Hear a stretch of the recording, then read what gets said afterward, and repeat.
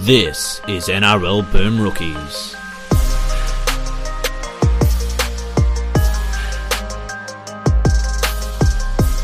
Hello everyone and welcome to another episode of Boom Rookies presented by ESPN. I am Matt Bungard and with me today, Nick Campton. Hello.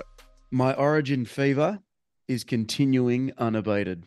Absolutely. And we'll start with last night's game at Parramatta Stadium. Queensland doing it again, 18-10 winners. So both games. Wow, an undermanned and backs against the wall performance from a scrappy band of Queenslanders against a heavily favoured New South Wales team. Yeah, I've never heard of this before. No, not at all. This is the first time I've ever seen a game like that. Yeah, but both won by 8 points as well. So there you go. My Origin fever is running so rampant I didn't even realise that. Yeah, I'm twin tracks at the minute, man. I'm dead, but I'm alive at the same time. Yeah, so we were both out there last night in what I thought was a pretty scrappy affair. Nick, what did you make of it? Yeah, I thought that the standard of play in this one was probably down on what I've come to expect from the Women's State of Origin game, which is very much the elite product in women's rugby league right now. Once I sort of sat down and thought about it, though, it was easier to understand why. So I thought last year's game in Canberra was arguably the best women's Origin that had ever been played in terms of standard of play, in terms of execution of skills and mixing those skills with aggression and physicality and all of that. But I thought about it a little bit and I was like, that game came off the back of a full NRLW season. This game, some of the players played in the two state competitions, the Harvey Norman Women's Premiership in New South Wales and the Brisbane Premiership up in Queensland. The Harvey Norman Women's Premiership down here has been over for 6 weeks. Yeah. And the Women's Premiership up there has been over for 3 weeks. So a lot of players were coming into this short of a run, and a lot of them didn't play a whole lot of footy in either of those competitions because they had the late finish to the year last season with the World Cup. So as a result, they're sort of hitting this game a little bit cold. So you add that in with both sides missing a couple of key players and some very experienced players at that.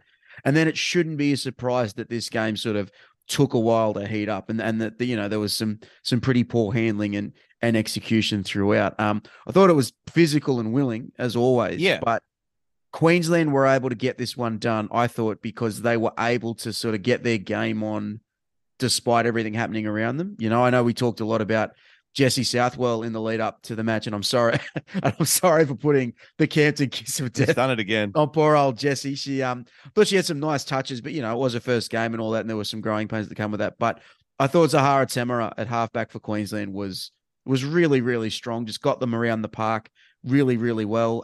Ali Brigginshaw at lock. That's a move that has to keep happening for just about any team that she plays in, because her tactical nous is still very much on display, but she has slowed down a little bit because she has played so much footy. And yeah, I thought that the Blues forward pack having a bit of extra muscle in the likes of Kezzy Apps and Millie Boyle and Kennedy Jerrington was going to be a strength, but it actually turned into a bit of a weakness because when they needed to go wide and score some quick points, they kind of struggled with it. They like Southwell and Pearson, I thought, struggled to link with Tonagato consistently. And then you throw in the injuries that the Blues suffered. They lost Tiana Penitani the morning of the game, and they'd put Talia Fuimaono out in the centers. And then they lost Isabel Kelly to that really frightening throat injury in the first half. And all of a sudden, they've got some warm bodies out wide, but not out and out point scoring machines or anything like that. So all of that added up. And Queensland just played this one a little bit smarter, and I think that's why they got it done. Yeah, I couldn't agree more with that, especially towards the end of the game. I think that lack of cohesion in the back line was noticeable. I think that they had plenty of chances to get back into that game, especially in the last 10 minutes, and it was just sort of shifting the ball left to right without any real endeavor. And yeah, this is the end result. Just 10 points for a team with all those stars on the park. And you're right, it is interesting. Maybe they have to have a think about how they schedule things in the future, because we would think it just as idiotic if Origin for the men was held in February. which is basically like. So I don't know what you do though. Like, do you bring the women's competition forward? Do you have the women's origin later in the year? I understand they want to have it now while the men's series is running, so they can have them running concurrently. But if it's going to be to the detriment of the game because it's coming at a time of the year where these girls aren't playing footy for a month beforehand, I mean, surely that you can't do that again next year. Yeah, I wrote a little bit about this on the ABC site this morning. I don't know what the answer is, and any changes that they do make have to be really carefully considered because all of these players that were out there last night are semi-professional, so they've all got jobs away from footy. So they if you want them to be available, you're going to have to try and give them as much notice as possible. And there were a few players, big name players, who missed this game because of work commitments. So I understand that they like running the two Origin series concurrently. I think that really helps with the branding, but I think that now that Women's Origin is an established brand on its own and it's an established event, I think it can stand apart from the men's a little bit. So I wonder if the spot for it is at the end of the season. So play the NRLW season, then maybe a 2-week break, and then play it on sort of back-to-back Saturday nights or something like that, because this is the elite product of Women's Rugby League and it needs to be presented and packaged in an elite way if they want to continue a lot of the progress that they've made. And there has been real tangible progress. Like this is the first year that the game is being played over the series has been played over two matches. Yeah. There was a record crowd there last night. It was really loud. It was a really young crowd as well. There's a lot of kids there, a lot of young girls there, and that sort of augurs really, really well for the future. But I think the powers that be just need to really, really have a think about how they package this one. I think they need to put this game in a position to succeed if they want to keep continuing to grow it. Yeah, it's a tough one as well, dude, because like if you have it after the NRLW season though, because there's 2 or 3 weeks of finals now. Regardless, there'll be regardless of what that answer is, there'll be some teams that aren't in the finals. So if you add that on to the end of the season plus another 2 weeks after, you're in the same situation where there will be some girls that aren't playing. That's true. That's true. But they've still had a full NRLW season. Like say it's a team that misses the finals. That's true. That is better than having 3 weeks before the season. She's still at pretty close to her peak condition. You know what I mean? She'll be closer to it for having gone through the NRLW preseason and through the season than she would be just from playing in the state competitions. Ali Brigginshaw mentioned after the game what a jump it is in standard. And I think Kylie Hilda mentioned that she had some players on her team who'd played 2 matches since the World Cup last year. So I do think that because I do think both sides will be better for the run. And I think that we'll get a much better spectacle up in Townsville in a couple of weeks' time. I know the Blues are getting Samaima Taufa back. That's a really big one for them. You'd assume that they'll be without Isabel Kelly. Yeah. So I'm not sure. I do think the big one for them is just trying to link to some of their playmakers together because they have so much creativity and so much spark, but just a bit like the men's side, they just sort of struggle to connect some of the really strong parts of their roster. It was eerily similar in a couple of ways, but most notably the sort of attack not coming together at all. But I think you're right, mate. I think game 2 will be at a higher standard because they'll be better for this game. Anyone in particular want to shout out from Queensland? Well, we mentioned Destiny Brill in the lead up, and I don't know, she didn't do a whole lot of really fancy stuff, but just her service off the deck was just really, really impeccable. I think you could really see her rugby union background coming through in that. She was just really whipping it off the deck, and you compare that to the Blues. Keely Davis had a pretty tough one at hooker, and I think she's someone who could be lucky to hold on to her spot for Origin 2, if we're being fair dinkum about it. Keely Joseph was really strong. I thought Julie Robinson was really good on the wing. Tamika Upton just sort of finds those attacking touches when they really, really matter. I really do like that halves combo of Tamara and Aiken. I think they complement each other really, really well. It was a really experienced, composed, smart performance from Queensland. That's what really made the difference, I thought. Yeah, absolutely. And you're right. It was just great to see so many kids there really sort of kicking every ball and screaming and living and dying with a good vibe. It was a good atmosphere. The vibes were great. That stadium, as I've always said, is awesome regardless of whether there's 10,000 people or 30,000 people in it. It sounds extremely loud. And it was loud last night All right, let's move on. Try! This is a try! Brilliant play! I think it's a try. Oh, I don't know if this is going to be a try. Gee, what about this bloke?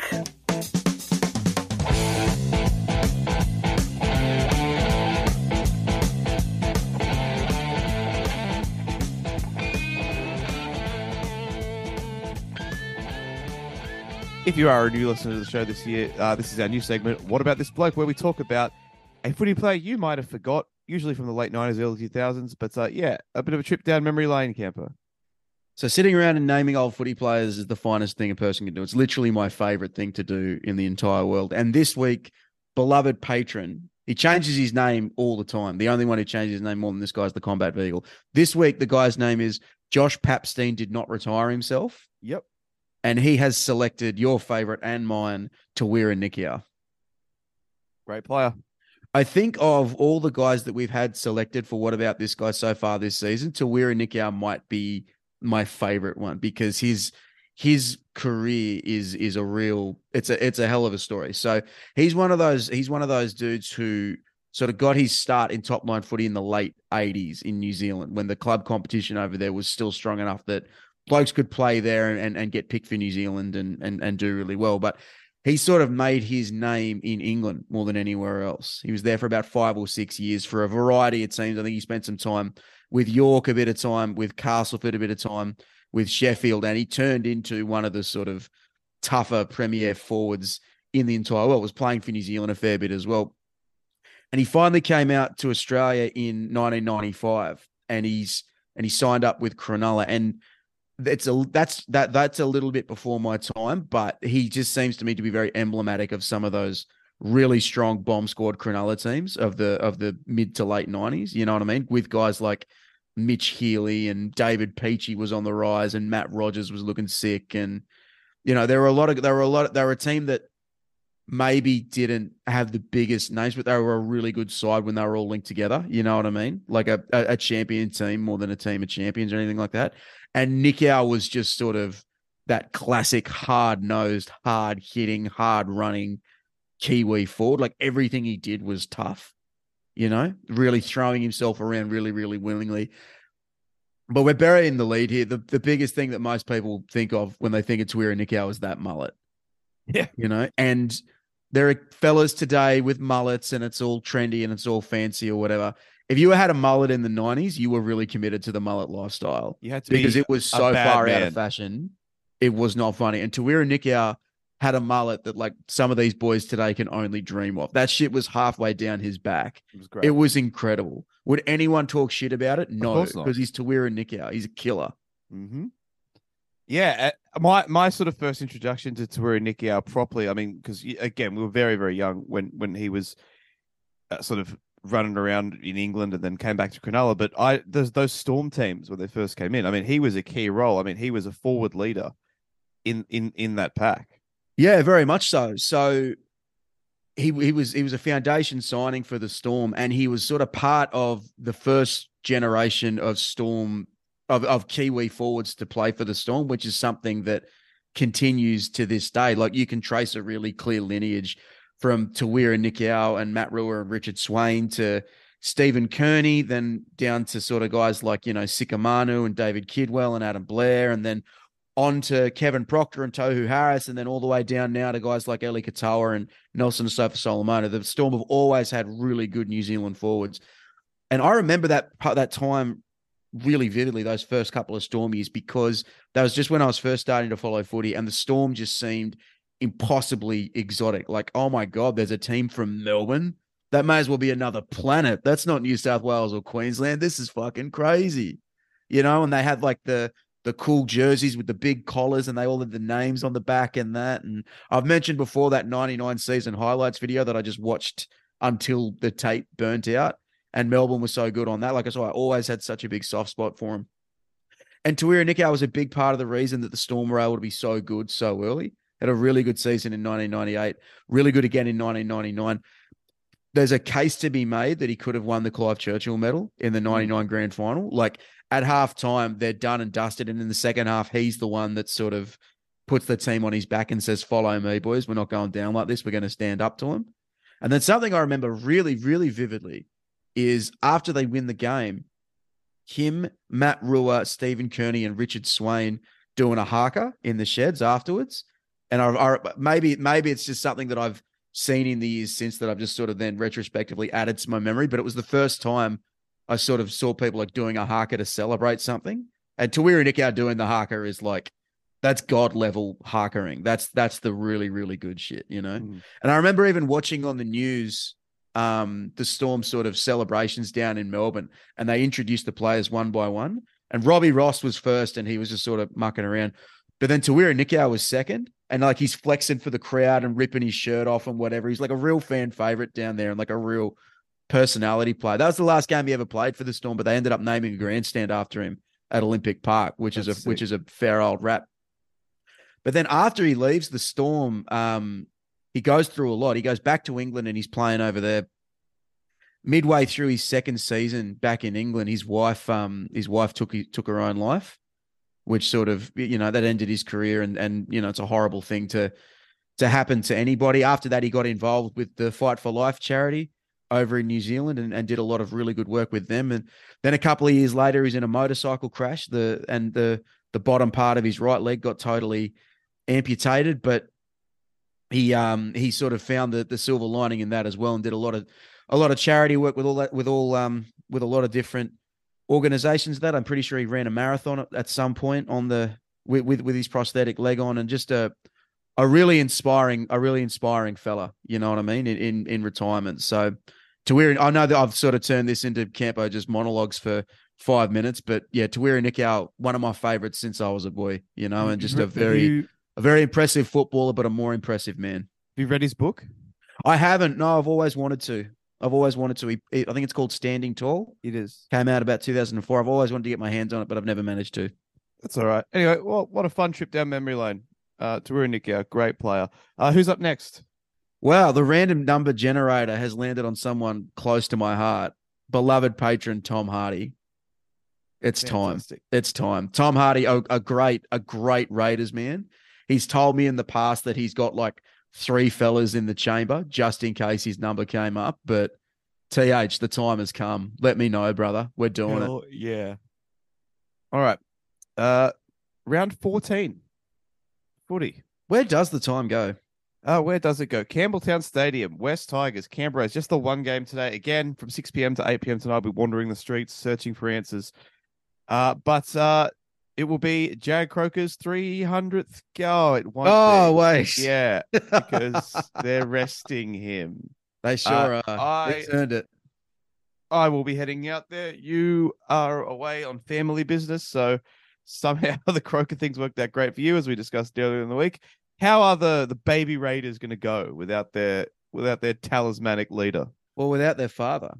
When dad is away, the kids will play. The thing that I was pretty confident about Canberra taking this one, but Seb Chris getting ruled out and then Xavier Savage not coming straight in at fullback has really raised my eyebrows a little bit. They've got Harley Smith-Shields listed at fullback. I don't think he'll play fullback. I think either Rapana or Hopewadi will, but it just seems strange to me that Savage wouldn't just slot straight in there. And it actually makes me wonder how much of a future the club sees in Xavier Savage if they're not going to put him in a situation like this. And it's crazy to me that somebody could go from, we're going to make him the fullback and at the expense of Charles Nickel-Klukstad. And then in 12 months, he's like, can't even get a run when the first string is injured, you know? So I'm not sure what they're doing there. Maybe this is just a smokescreen and Savage will start at fullback tonight, but that's what I'm struggling to understand. But I digress a little bit. Wests have been so strong in the forwards over the last probably like couple of months now. So I'm expecting them to be able to match Canberra's intensity up the middle of the field. This will be really contingent to me if Canberra can sort of play with a little bit of expansion and play with a little bit of verve, because I think they will have chances to get the Tigers on the edges of the ruck, you know. And when I look at the Tigers, I wonder where the points are going to come from, especially if Api Coruscant doesn't play big minutes, which I'd be surprised if he did, because he got through 80 on Wednesday night, and like it's just a really tall order. So unless they're able to sort of create stuff off Appy at 9, I'm not 100% sure where the points are going to come from. Like Stafford Toa's going to get his. He always does, apparently. But I think if Canberra, I know Canberra's defense hasn't been great these last couple of weeks, but if it's just a little bit better than it was against Souths, I think they should have too much firepower for West. Yeah, I agree with that. I know a lot of West fans are getting excited for a potential debut as well. They've named Talon De Silva. He's still in the 19 right now. Apparently, he's their number 9 of the future. Do you know much about him? I didn't, but I saw a few of the West fans I know getting very excited at the prospect of him being rushed in. Campbelltown boy, so a hometown debut would that's always nice for anybody. He's someone the club's really excited about. He's played a little bit of underage rep footy and all that sort of deal, and I think they do see him as like the heir apparent whenever Coruscant decides to hang him up. So it's always nice to see a young fella get in there. I'm gonna have a lot of conflicted feelings about John Bateman. Yeah, this is the first game that he's played against the Raiders. I never wanted him to leave. I would still love to have him back. I'm going to be interested to see how he sort of approaches this one because, that him and the club probably didn't part on the best of terms. And I think him having a big one and sort of having some of those unorthodox plays where he just sort of generates points by himself, I think that's if West want to win, they kind of need that to happen. And he's going head to head with Hudson Young, who sort of was his protege a little bit down in Canberra. Young's got a point to prove after only getting 30 odd minutes in Origin 1. I'm expecting big minutes from Hudson Young. I think Ricky Stewart will want to give him every chance to kind of, work through what happened on Wednesday night. I'm not going to say he's primed for a big one because every time I say that, I end people's careers. But it wouldn't. I think Hudson Young's either going to have a really great game or just totally overplay his hand and fuck a lot of stuff up. And I'm excited to see which way it goes. Yeah, I think he'll bounce back. But I'm going to take the Tigers in this one. Oh, yeah. Well, I'm taking Canberra. Even though they're without Chris and Croker, I think they have too much quality across the park. Bad karma for West Croker, but it won't be easy. It won't be easy. Footy gods need to punish your team for their Footy god is dead. Yeah. Well, look, I started looking at the team list. I got to fullback Jareem Bula versus Harley Smith Shields, and I didn't read any further and went, "Yep, Tigers, done." Jareem Bula against a Harry Potter character. Who's going to win that one? I don't know. Okay, yeah, so just one game tonight. We do have 3, back to a full slate of Super Saturday. Warriors Dolphins at 3:00. It's no big Origin returns for the Warriors, but the Dolphins will be without Tom Gilbert, and I believe the Hammer is also not named. So obviously, bit tough on them to have to travel to New Zealand on top of playing Origin on the Wednesday night. So yeah, a very weakened Dolphins going over the ditch. Yeah. The Dolphins have kind of been stretched to their limit on this one. Even like Gilbert's going to be out for probably quite some time now, which is a real hammer blow for them. He's been one of the real constants for them in their forward pack, either at lock or second row. He's just done a job in every single position he's played this year. You can't I think we've reached the point now where you can never write off the Dolphins. You can never sit here and say, "Oh, they've got no one left. They're going to suck. They're going to get knocked all around the place." But I don't know. Like the trip over New Zealand probably won't be easy for them. We've seen how much they've struggled outside of Queensland this year. And while the Warriors were underwhelming against the Broncos, I actually expected a whole lot more from them and was quite disappointed by what they dished up. I think there's a chance that they rebound from that quite strongly. And if you just look at their team, it is looking a lot more settled. I think they're going to have a real bounce back, which is why. Here's Taylor rolling the ball end on end. He's after it. He might have got it down. He thinks he did. Oh! Coltrane Cup. I'm Coltraneing the Warriors at last. I thought about doing it last week. That didn't. Good thing I didn't. Would have blown up in my face, but. in New Zealand for the second week in a row. Point to prove after last week. Yeah, I like the Wars on this one.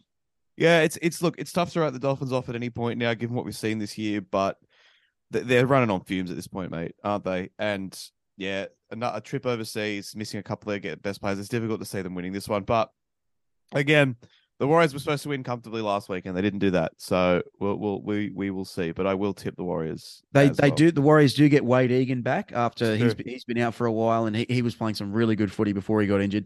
And they've also got Dylan Walker back on the bench, so that should help diversify their attack through the middle of the field just a little bit. They're looking something close to fully loaded for the first time in a good while. So, and if the Warriors want to sort of capitalize on the solid start they made to the year, if they want to make the finals, these are the sorts of games that they have to win. They have to take care of business with this stuff. So, and when is expecting the Warriors to take care of business ever blown up in my face? Not once, not even once. It blew up in my face less than a week ago, though. So, yeah, can't trust them. Can't trust them, but I will tip them. Trust no one, not even yourself. Exactly. So moving on to the Gold Coast for the 5:30 game, the Titans hosting the South Sydney Rabbitohs. Well, the squad is still at 22 players, but they've whittled down.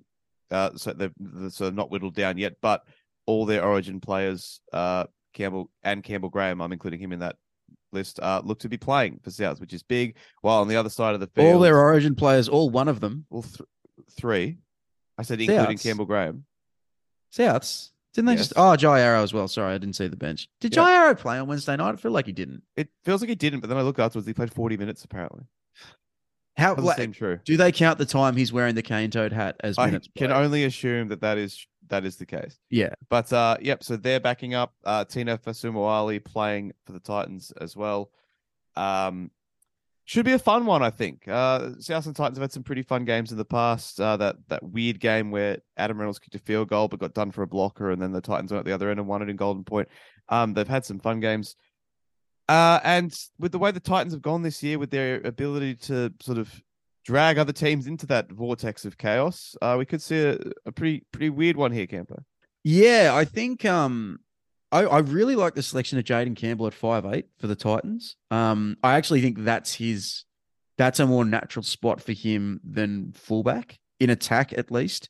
Defensively, I think there are going to be some problems. I think South will be lining up Keon Kolamatangi and thinking, Jaden, you're about to have the worst day of your entire life. But I'm hoping that the battle we sort of get between Campbell and whoever's running at him is the battle that we get in this game as a whole. I want a Titans points fest. I want one of those like 40 to 36 type games. And I think as we saw with South Sydney last week, they can be vulnerable sometimes out wide. They can sort of be stung a little bit. So I would really, really like it if we got a light, breezy point shootout on a Saturday. I'm expecting South Sydney's attack to still be really strong, even though Latrell Mitchell's not there. We mentioned how well Blake Toft did last week.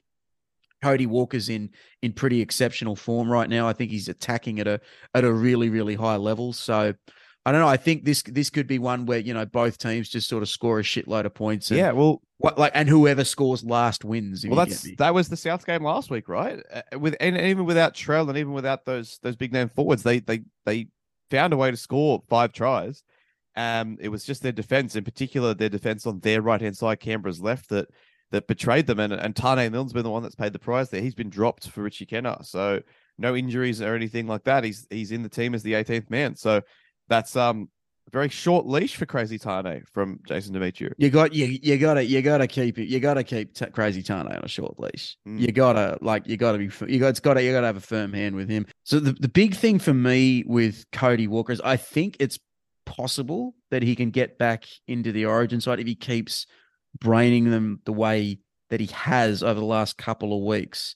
What do you reckon? Do you think he's a genuine chance if he keeps slicing teams to pieces? Well, mate, eyes on the stats brought to you by Specsavers. Shout out Specsavers. Cody Walker, I knew he was having a good season, but I wasn't aware that he has 18 try assists, which is 5 more than Reece Walsh in second. 18 is a lot. 18 in what, like 12 games? 13 games, yeah. Bro, that's like PVL ball numbers. That's what I'm saying, right? Because you remember that comical number of try assists he had in 2020 in the 2021 6 again season. It was like he ended up with 40, and we were like, oh, we won't see numbers like Tom Tavojevic's his try tally. We won't see numbers like Cody Walker's try assist tally again. Well, we won't see one of those again. But we might see the other one because he's got half a season left and he's got 18 of the things already. And Souths are only just now moving into sort of like the soft part of their schedule. They've been playing killers basically every week. So, he only had 21 all the last year. Yeah, yeah, 21 in 27 last year, which is still a really great return. Well, was it last year where people were sort of memeing him because he didn't have a try assist until Good Friday? Like he didn't have one in like the first 4 or 5 games South played until I don't think he had one for the first like 3 weeks of this season either. Yeah, you're right. I don't remember, but 18 already this year. Yeah, 20 line break assists. So he's well and truly in form, and that combo he has with we touched on it a little bit. I think it was on the questions episode. I don't remember. We've done 1,000 of these this week. But he does have a little bit of a combination with Nathan Cleary from back in the 2020 series, and they complemented each other quite well on those occasions. So I think it'd be a bit stiff to drop Jerome Luai. I thought he did pretty well on Wednesday night, but if Walker keeps going the way he's going, it honestly wouldn't surprise me if the Blues turn to him. Yeah, and I think anyone who thinks Cody Walker's overrated should go to Specsavers, quite personally. So. That South Sydney right side really struggled defensively last week. Normally, I would talk about the Titans' left side sort of matching up really well with them, but we just don't know how much we're going to get out of Fafita. He had a pretty big game on Wednesday night. I assume he's a little bit knocked around. And Brian Kelly's been dropped as well. And Kieran Foran, who's sort of held that whole edge together, he's injured too. So while I'm still expecting the Titans to have a lot of points in them, it might not come down that left side, which has been such a great weapon for them this year.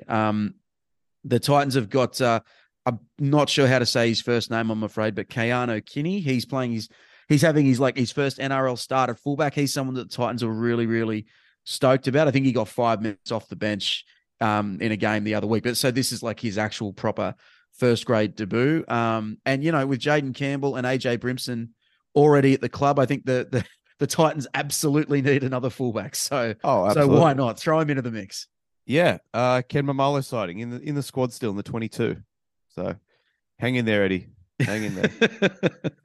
I'm taking Souths in this one, but I'm expecting a high scoring, free flowing affair. Well, they've lost 2 in a row now. They need to bounce back, sort it out. So I'm going to take them as well. And then finishing off the Saturday, we've got Shark Park, Cronulla hosting Broncos. A sea of ins for Brisbane. Corey Oates is back. Patrick Carrigan, Payne Haas, Reece Walsh, Selwyn Cobbo, Tom Flegler, all named. Again, it's Oates is in the 22, but all named, and we'll see how that squad is whittled down. It is harder in Origin Week to do these previews because the squads are allowed to be a bit longer for a bit longer in time. Nico Hines playing. Why wouldn't he? Didn't barely featured on Wednesday night. So. Yeah, Brisbane getting a lot of troops back for what I think is going to be a pretty stiff test for them. They don't have to go to Sydney many times this year, but this is one of them. Yeah, it's a real shame that this is coming off the back of an Origin fixture, and who knows how many of Brisbane's Origin players are going to be in this game. I'd be surprised if all of them make it, just because that's generally not how these things work, But which ones are going to be there? Who could possibly say? But it's a shame because I think this would be. I don't think Brisbane need to pass any test. I think Cronulla do. I think the shoe's on the other foot. And I would really like to see how Cronulla would go against one of the best teams in the competition, because they haven't played one since. Well, so that the best 3 teams in the comp, right, are probably Souths, Penrith, and Brizzy. And I don't think the Sharks have played any of them since they played Souths in round 1, right? And that's such a long time ago now that, things are different and teams have changed and all that sort of deal. But Cronulla have a share of the competition lead, but I'm still not 100% sold on them. And the way that I can get sold on them is to see them go head to head against one of those other really good sides and sort of see what they're made of, see what they've got, And if Brisbane were fully loaded, if they had Payne Haas, not coming off the back of an Origin, if they had Pat Carrigan not coming off the back of an Origin, I think this style matchup favours them, because I just don't know if Cronulla's forwards, who have been better over the last couple of weeks, are going to be able to withstand that Brisbane middle, which has just been so destructive through this entire season. So it is very contingent on who plays for Brisbane and how long they play. But in a vacuum, if it's just Brisbane's best team, I would favour Brisbane pretty warmly, I think. Yeah, I think so. I'll tip Cronulla in a close one. I think Brisbane will You're tipping probably. Cronulla?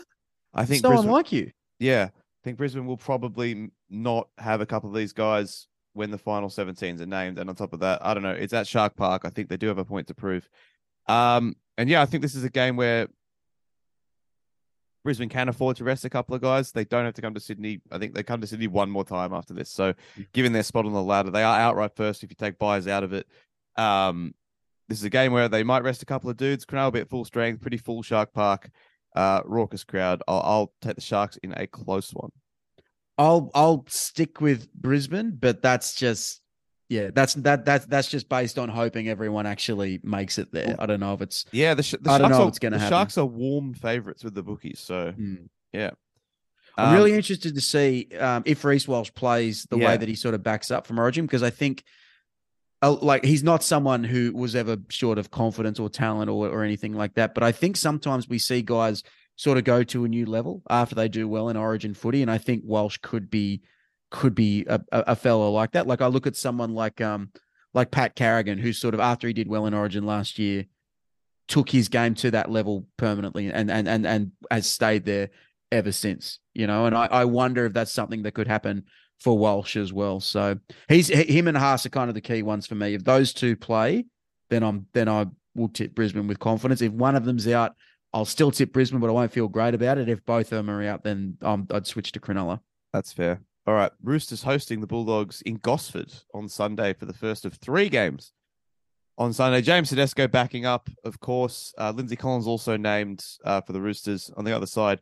Tavita Pango Jr.'s in the 23 jumper, but you'd imagine he will come in, like only played 27 minutes on Wednesday night. But the Roosters get Daniel Tupou. Well, I don't know if they get him back. He's named in the 18 right now. They've got Junior Pauga named to start on the wing.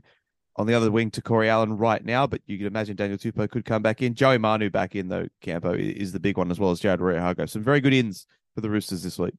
If the Roosters are going to start doing what we think they can do, it has to start now.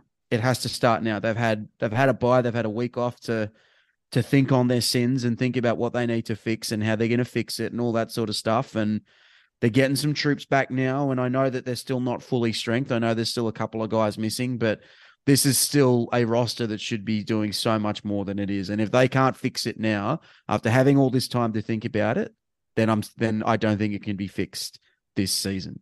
So I've come very close to putting a line through them for the finals, not just for the premiership or anything like that. And I need to see something. They've had a lot of time to dwell on this. They've had a lot of time to fix some stuff. Show me it, man. Show me it. Show me what I was so convinced was there. Show me you still have it. They've got a lot of players with a whole lot to prove and a whole lot of extra motivation to get their season back on track. I'm not confident that it's going to happen, though, because I feel like I've been saying similar things about the Roosters for the last couple of weeks. And while Canterbury are probably like a team that they can get some joy out of, like Jaden Ockenbaugh starting at second row and Kyle Flanagan starting in the middle of the field. Kyle Flanagan. Corey Waddell starting in the middle of the field. The Waddlers, we're out here. Well, it's not been a premium winter for the Waddlers. Like this is a Canterbury team that does have weaknesses that can be attacked and exploited. And if the Roosters are good enough, they should be able to do that. But I have very little confidence that they are good enough to do that right now, Yeah, it's just strange, dude. Every week we sit here and we look at their team and we make excuses for their attack and we preview their games and we look at their lineup against the other team and they look like they should be able to take care of business, and then they just haven't done it for most of the games this year. But I just think that this Bulldogs team is still very depleted. I know Josh Adokar is also like in the 21. We'll see if he plays. I mean, him and Pangai playing might change my opinion a little bit, but I just think that like the Roosters should have the quality to get this done. But again, we've said that so many times this year. So yeah. I am going to tip them, but not with any sort of confidence. Yeah, me too. I think Pangai will play for Canterbury. I'd probably be surprised if Adokar did. From all reports, he was pretty knocked around in the sheds on Wednesday night. And And the addition of Pangai Jr. should stiffen up the middle of the field a little bit, but it's more on the edges that I have concerns for Canterbury. I think Jaden Ockenbaugh he scored the winning try against the Titans the other week and good for him and all that, but I don't like the idea of him on the edge having to make a whole lot of defensive decisions. That was a struggle for him when he was a center or a winger, So that's gonna be a tough one for him. So I'm taking the Roosters, but how can you back them with any faith at this point, Here's Taylor rolling the ball end on end. He's after it. He might have got it down. He thinks he did. Oh! Coltrane Cup. I don't have any faith in them, Nick, but I'm tipping them anyway. Oh God, that's the worst thing you could have done. What's great. The reverse of a show of faith? No, I know. Coltrane in them. Your Coltrane season is off the tracks, baby. Yeah, look. Look, the fixtures kind of jumped out at me. Like I don't know how many players Penrith are going to play against the Dragons. I don't know how many dudes are going to rest. Sharks, Broncos, you're not tipping anyone there. Can't tip Souths. Tip Warriors last week. Not tipping Raiders or Tigers. It was kind of left by default to be either the Storm or the Roosters. And I don't know who's going to back up for the Storm. Who knows if Munster's going to play or whoever else. So, yeah, it was kind of by default. So that sucks. But, love a bit of default. Roosters. Absolutely. Speaking of those Melbourne Storm, they're heading up to Townsville to play the Cowboys in the second game on Sunday. The Cowboys ins list is pretty good. You got Jeremiah Nanai coming back in, apparently. Jason Tamalolo, as well as all their Origin guys being named to back up. So right now, Tamalolo's in the 20 jersey, Holmes in the 22, Cotter's in the 23, and Taulungi's in the 24. They've still got a 24. So we'll see how that's whittled down. But at the moment, if all those guys play, that's massive for them, Nick. Well, if they can get all those guys in, and if they get Tamalolo in, and that's two big ifs. But if that can happen, then maybe Origin is the thing that kickstarts the Cowboys season, because all their guys who played on Wednesday night, probably with the exception of Val Holmes, were really, really strong, and they got Jeremiah Nene back from suspension, getting Tamalolo back in the middle of the field. All of a sudden, the forward pack, which has been such a struggle for them, is looking really good and really deep again, and getting the confidence from a strong Origin performance might get them back on track, and this is they're a bit like Brisbane this week, where it's how they're going to go is really dependent on how many blokes end up backing up. And we're just not going to know that until closer to the match. If they were full strength and they weren't coming off Origin, I would have thought about tipping them. Maybe not for very long, but I would have paused. I would have sat there and gone, Cowboys, maybe it's time. Maybe things are finally about to turn around for them. But as it stands, just with so much uncertainty, you kind of do have to lean Melbourne. I think Munster will play. I think the Storm they've never pushed their guys to back up for them, but I know Smith and Slater and Cronk always made a real point of backing up for their clubs after Origin. And I think Munster and Grant are two blokes who will sort of continue in that tradition, and while the Cowboys are getting a lot of their blokes back, I think the Storm are probably evolving closer towards the sort of attacking football that will be sustainable through the rest of the year. I think Eli Katoa on that right edge is starting to do some really, really good stuff. Melbourne are really working well off of him, and I think they're getting closer to sort of the fully formed version of themselves. So I'm taking Melbourne, but if those Cows Origin guys are in, I will have a think about it. There will be many ponderings. Yeah, I think of all the games this week where we've said, we'll have to wait and see the final 17s before we make a definitive pick. I think this is the biggest one, because there's so much talent right now sitting in jersey starting with the number 2 on the Cowboys bench. So if they all play, I think it could be enough to sway me. But as it stands, I'll also tip Melbourne. You know what I found out today? I found out that Michael Jordan wore 23 in his career in tribute to Reuben Cotter. I heard that also. So that's they love Reuben Cotter in Chicago. They do. Mullet flapping in the breeze of the Windy City. He'd do well at North Carolina as well. Oh, would he? What? He's a Tar Heel from way back. Are they South Carolina? No, South Carolina. South Carolina Tar Heels. North Carolina is. Wait. I'm pretty sure it's North Carolina Tar Heels. South Carolina Gamecocks. What are we saying? Oh, well, how would you look at Gamecock Reds? Well, shout out Grayson Waller has a Gamecocks tattoo on his foot. Does he really? Yeah, we've Wow. seen it. No, Yeah. I haven't seen his feet, Matthew. Like he doesn't wear shoes very often, so I thought you might have, but that's okay. What position would Ruben Cotter play at North Carolina on the football team? On the football team, Well, he's not playing basketball, is he? Let's be real. well, is he a gritty slot receiver in the Wes Welcome mold? That was my immediate thought as well. But Yeah. he's such a feels like he could play both sides. You know Play what a bit he, of safety you know what, as you well. know what He's he a is. hard hitting safety and a gritty slot receiver. No, I was going to say he's like a middle linebacker on a high school football team that wins the state title, but he has to play Div 2 because he's not big enough. Yeah, I like that. But then against all odds, he makes the NFL. What a story. Just a real gym rat, real lunch Indeed. pail guy. Absolutely. First to win, Absolutely. last to leave. Indeed. And the last game of this round is the Panthers hosting the Dragons at Penrith Stadium. Penrith are so short, they're almost unbackable. But again, look at the lineup, and there's they've named all their guys to play in the starting team. So they've just named Crichton, To'o, Luai, Cleary, Isaiah Yeo, all in the starting team. Liam Barton's on the bench. And then on top of that, they've got Spencer Leniu lurking in jersey 24 and Isaac Tungo lurking in jersey 23. So Penrith they're basically at full strength now, which is... Well, if I'm guessing, I would say Penrith pull a couple of their guys, but the guys that come in will be Leniu and Tungos. So they will lose a bit, but they won't lose too much. I think Tungos will be a really big return for them because if Tyrone Peachy's done okay at times, but I think they've missed Tungo's sort of direct running on that left edge, which is kind of the most consistent thing they had as they were sort of working out what they were going to do down that side in a post Viliami kick out existence. I think with all the flack that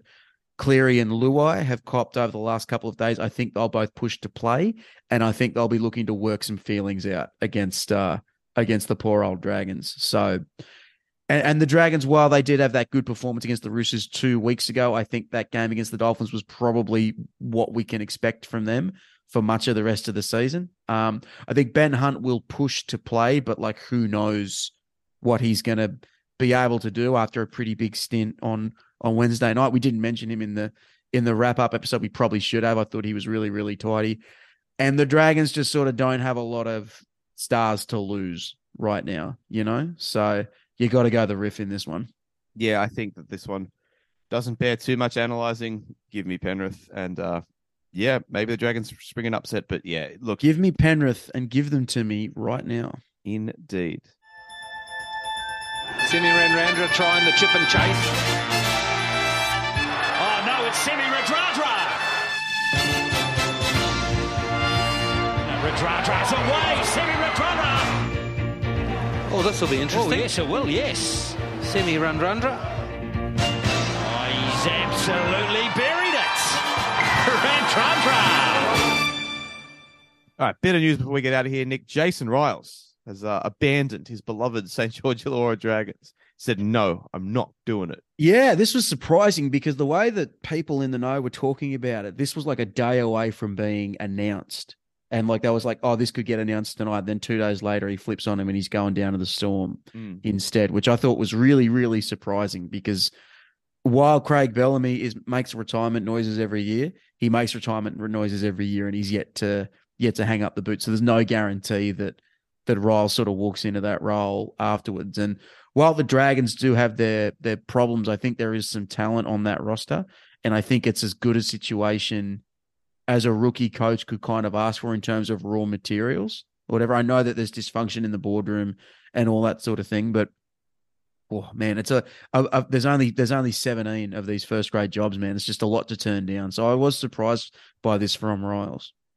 Yeah, me too. But like, I guess it's just endemic of like how poorly that club is perceived by everybody else in the rugby league world. I mean, I don't know exactly what it is. I'm not across the ins and outs, but you've got like, there's so many guys who are associated with the Dragons in some way who you would think would be jumping at the chance for this job. But like, they're not. Like they keep floating around names like Ben Hornby and Dean Young and Riles especially. But now that Riles, I mean, was working at the Roosters and is now opted to sort of succeed Craig Bellamy rather than stay here. They've got Craig Fitzgibbon who played for them, who opted to go and coach their rivals instead. So, like, it doesn't look great for them. I know Craig Fitzgibbon was only there for like 2 seasons, but you get my point. And then there's guys like Dean Young and Ben Hornby as well, whose names have been floating around for ages. But yeah, I think it's just a really bad sign of how they're perceived how they're perceived to be as not as professionally run as other clubs right now. Yeah, they really got to get it together. I think Hornby and Young, it's a race in 2 now. And I would like, this is just me spitballing, I would probably say that Hornby's in the lead a little bit, just because the team where he's an assistant coach is doing better than the team where Young is an assistant coach. And I think Hornby would probably be a better selection just because he does have at least a little bit of distance from some of the board. Like, if you bring in Dean Young, Craig Young's still such a powerful figure at the club. It's sort of, and not that Dean Young wouldn't deserve the job. I think it would just sort of, for a club that sort of that looks like they need a fresh change and a fresh approach, bringing in the son of one of the power brokers, even if his credentials are good, probably won't energize the club and the fan base in the way they need it to. Yeah. And Isabel Kelly's still at ICU. She's been in Westmead Hospital since that incident last night, but she's hoping to be discharged from hospital tomorrow. Really scary. Yeah, I mean, we were there. It looks immediately like she was down on the ground for like a couple of minutes. What scared me was how scared she looked on the field. Like, like something was going wrong, and just how scared she looked kind of rattled me a little bit. So, sending her all the best. Yep, absolutely. All right.